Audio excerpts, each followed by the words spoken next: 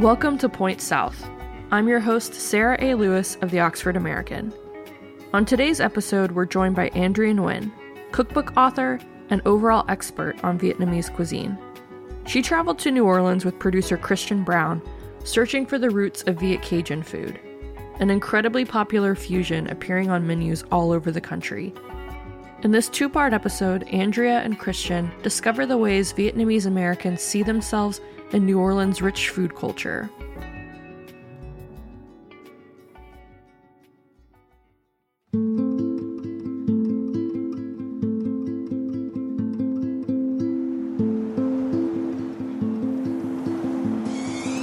This is great. I love this. There's this gorgeous mural here, New Orleans original Cajun cooking. That's just like a really cute mural.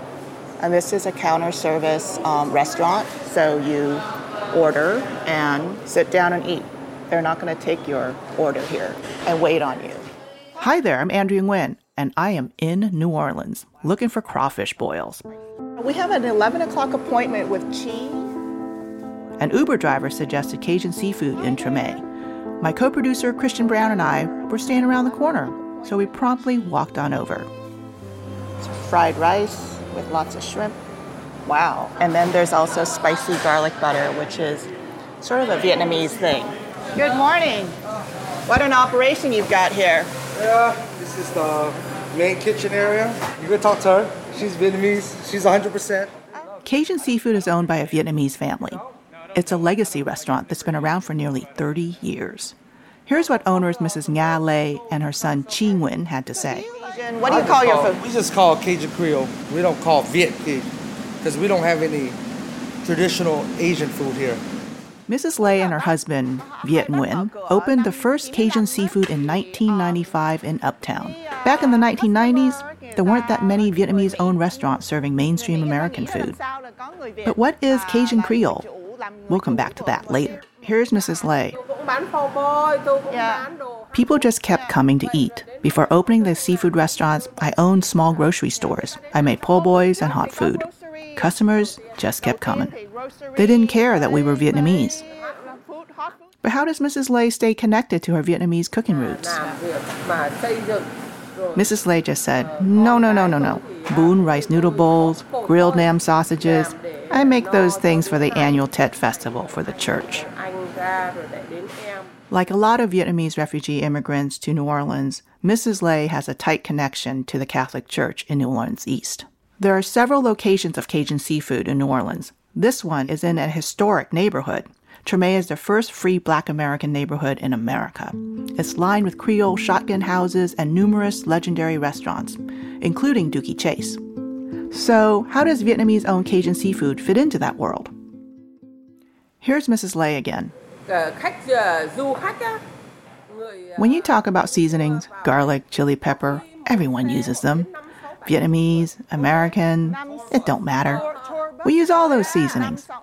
But what we gotta do is figure out what seasonings Americans eat and Vietnamese people eat so that everyone can come here. You know, it's not just Americans who come here. Vietnamese, Mexicans, all kinds of Asian people come.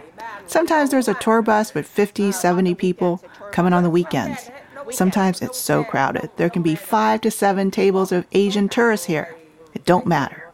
The food I have here, Americans can eat it. Chinese people can eat it. Vietnamese people can eat it. Americans eat it. Everybody. My gumbo, fish, shrimp, fried seafood, everything. Everyone can eat this food. Mrs. Lê came a long way to build her life in New Orleans. She, her husband, and their family fled their home in Vũng Tàu, Vietnam.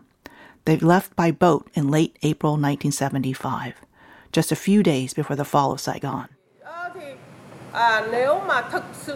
Mrs. Lê said, we went from Guam to Fort Chaffee and eventually sponsored to different cities and locations in Florida, Tennessee, and Lafayette in Louisiana. I didn't like those places. When I got to New Orleans in 1977, I liked it. The city is not too big and there are conveniences like the public bus system that took us everywhere. I felt like I could start a business here and we could raise our children. Before Cajun seafood, Mrs. Lê and her family earned their dues. The family worked in the New Orleans seafood industry for 13 years. Mrs. Lay shucked oysters and also worked at a restaurant called Deanie's. Her husband dove into the Vietnamese fishing community. Everybody. Yeah. Coming to America, my husband and I knew no English. We had little education. We eventually had 9 children to raise. We didn't have much. We struggled, prayed to the Lord, and worked with our hands to raise our family. We did not rely on any public assistance. All my children went to private Catholic school and then university. All my children have careers, and some of them like working with me at the restaurant. Despite saying that they don't serve Viet-Cajun, Cajun seafood did have a little Viet twist here and there. Mrs. Lay admitted to cooking her crabs with the Viet chili oil called sot sa te, and then there was the garlic butter that I spied in small plastic containers. That's butter garlic. Oh, Sauce. wow. Yeah, we make our own butter garlic sauce. Sounds good. But the thing is, we don't mix it like boiling crab does. Uh-huh. We sell it on the side where people can dip. When people think of Viet-Cajun restaurants, they often point to the Boiling Crab, a California-based chain. The Boiling Crab started in 1994, but before they launched, they visited Cajun seafood. They're all friendly with one another. Chi and his mom let them take a look around. Fresh local seafood and Mrs. Lay's seasonings are not the only ingredients that make her a magnet. There are certain techniques that Cajun seafood has been practicing for a long time to ensure deep flavor without overcooking the crawfish. Chi pointed to a giant wok set over high-heat jet burners and nodded to me to take a look. And the We've wok. been doing that. We did that first, yeah. Cajun seafood, the original.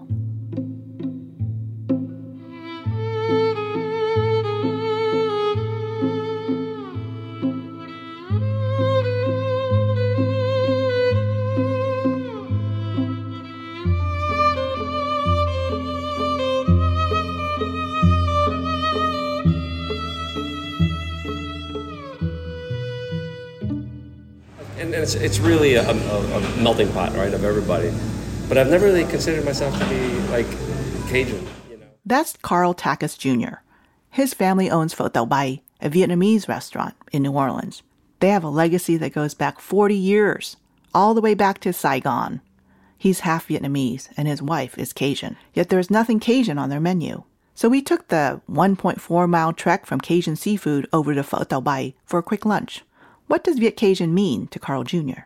My dad used to take me going fishing all the time. We would always go further south into those fishing camps that were run by mostly Cajuns, you know. And I always felt like, well, we're not Cajun, you know. We're from up north, and we partake in the activities, you know. So yeah, I never really thought about that. But there are like some Asian restaurants that opened up, and they call themselves the Asian Cajun or something. And you know, I don't think I've ever really boiled a crawfish from scratch.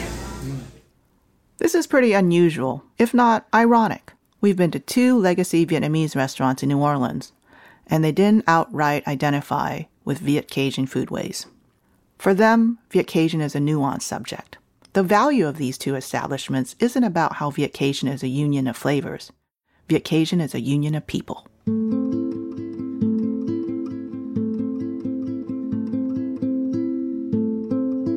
That night, we went to dinner at David Barris's house. I asked him to help us sort things out. My name is David Barris. I'm a professor of anthropology at the University of New Orleans, and I'm also an associate dean at the University of New Orleans. And I write about and study food culture in the Gulf South and in New Orleans in particular. Cajun versus Creole. Which is part of what? Okay. So as an anthropologist, I am very hesitant to assign my own categories to people. Generally speaking, if you tell me you are X, then as far as I'm concerned, you are X, until you tell me otherwise. You call your food whatever you like, and if I like it, I'll eat it, and if I don't, I won't, but it doesn't really matter what you call it, right? So if there are Vietnamese Americans here who call themselves Viet-Cajun, great. This notion that we are constantly sort of changing and transforming our cultures is a kind of a characteristic of our culture, as it were. You then have people naming things. So then you get to something like Viet-Cajun or any of the more recent iterations of this, and I would argue that really what they're doing with those names is they're indicating that the populations in question have become part of our community. They're creolizing, in other words. When you bring in another group, you transform that, and that's creolizing. So when people identify as a Creole, they're asserting it as a kind of ethnic identity. So who does present Viet-Cajun in New Orleans? My name is Ann Liu. I'm the executive chef at Bywater Brew Pub in New Orleans, Louisiana. I grew up in New Orleans East, but most people in my neighborhood were not Vietnamese. It was mostly mixed black and white.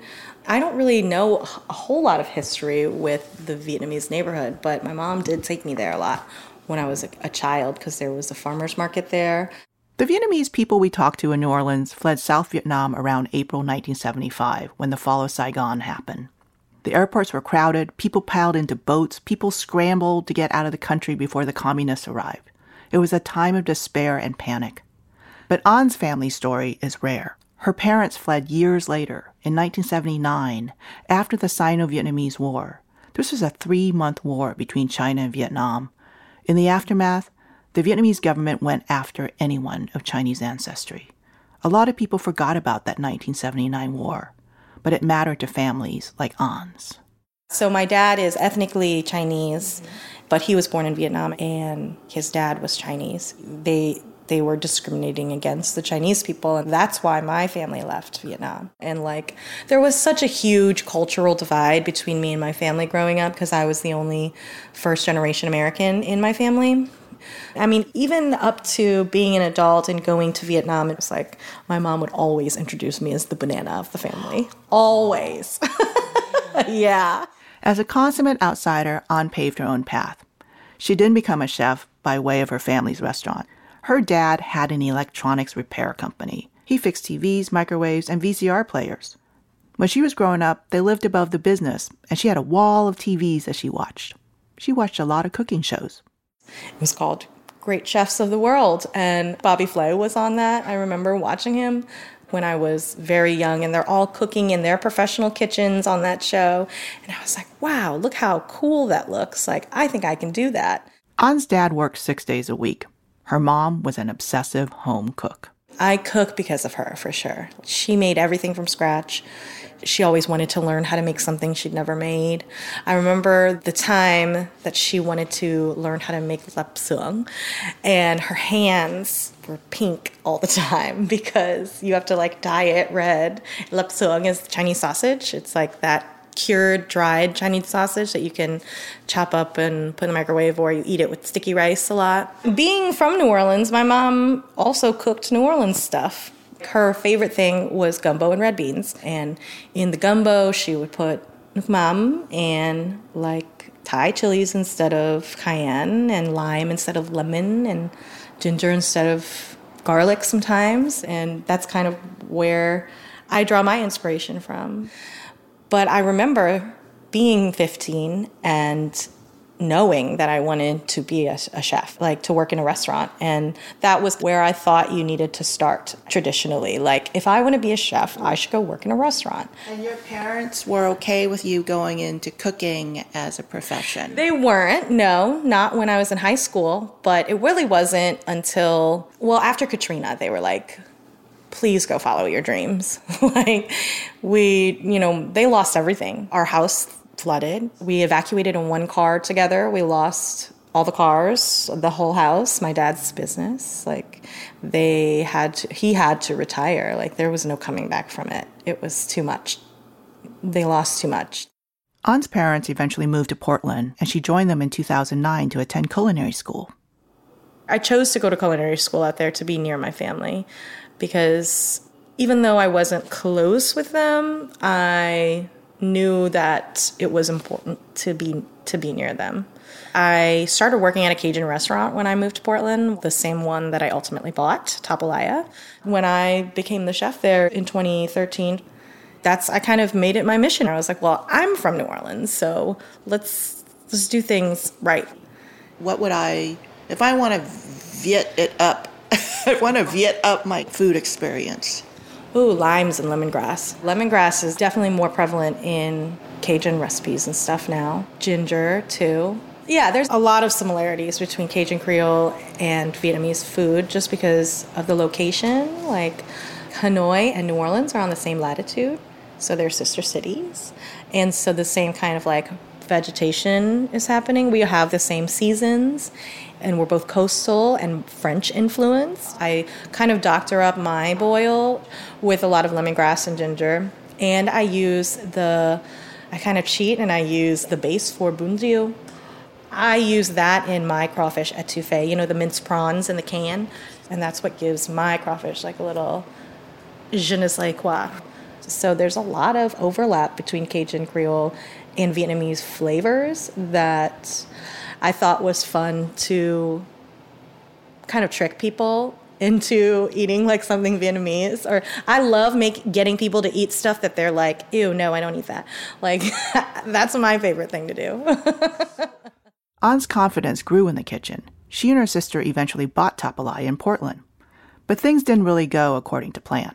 My mom died the same week that I bought that restaurant in a car accident very suddenly. So it was didn't start off on the right foot. And my sister and I bought the restaurant together. I couldn't see us being successful because I also had just worked myself to the bone. And I didn't have the time to grieve my mom's death. And I mean, I'm still struggling with that now. And she always wanted to move back here after Katrina happened, but it just never panned out for them. She was on vacation here on the way back, and that's when they got in the accident. So she had spent her last month alive here in New Orleans. In her happy place. And I couldn't, when you are born and raised here, there's always something that pulls you back here. And I moved down here to heal, mostly. You're born here, you went away, and then you came back. You have this Viet-Cajun identity in terms of food and stuff, and it's so creative. But I also hear that you are trying to push more to bring your Vietnamese-ness into your life. And what's that like? It's a strange feeling, for sure. I feel like a little kid again. I definitely feel like I time traveled a bit coming back here, because the same bumpy roads and the same struggles of hurricane season and the weather being crazy. It reminds me of where I came from and who I am. An cooks special dinners with a nonprofit called the Veggie Farmers Cooperative. It's in New Orleans East. Whenever she does that, she goes out of her way to avoid making fancy chefy food. Because that's the food that I crave when I want to eat something. And it's like the food of our ancestors. It's the same dishes that my mom was fed when she was a kid, and what it's like cooking the food that my mom cooked is how I keep her alive, and how I keep myself connected to the passion that I have for cooking. Actually, it's her birthday today. Yeah. And it was actually the last time that I saw her was on her birthday. I know. So this day is always a tough day for me. It's actually tougher than the anniversary, of her death. Just because it was the last time I got to see her alive. We went to get dim sum in Portland, and then she went to New Orleans the next day. It's very poetic this day.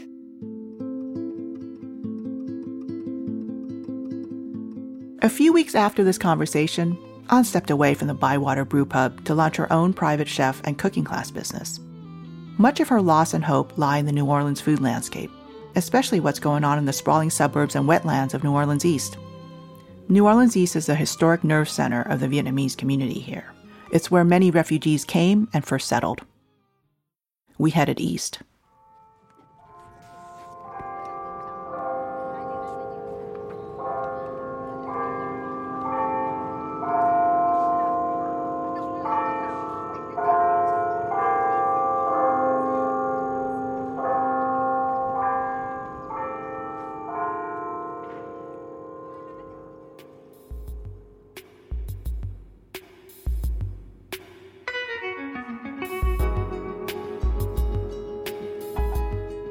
Join us in the search for Viet-Cajun next week to hear how people in New Orleans East are sustaining the traditional Vietnamese foodways that strengthen Viet-Cajun's cultural exchange. We'll visit veggie co-op and local farmers, then off to a Vietnamese market, and we will absolutely be getting a king cake. In the meantime, Visit oxfordamerican.org/pointsouth to see Tete New Orleans, a beautiful new short film by Marion Hill. It follows Chef Nini Nguyen as she prepares a traditional feast for the Lunar New Year. This episode was produced by me, Christian Brown, and Andrea Nguyen. Original music by Dylan Tran. Thank you to Nia Lei and Chi Nguyen, Carl Takis, and An Liu. Thanks to Dr. David Barris. Our podcast intern is Adam Forrester. Post-production and score thanks to Curtis Fye and Trey Pollard of Spacebomb. This episode is supported by the National Endowment for the Humanities and the Julia Child Foundation for Gastronomy and the Culinary Arts.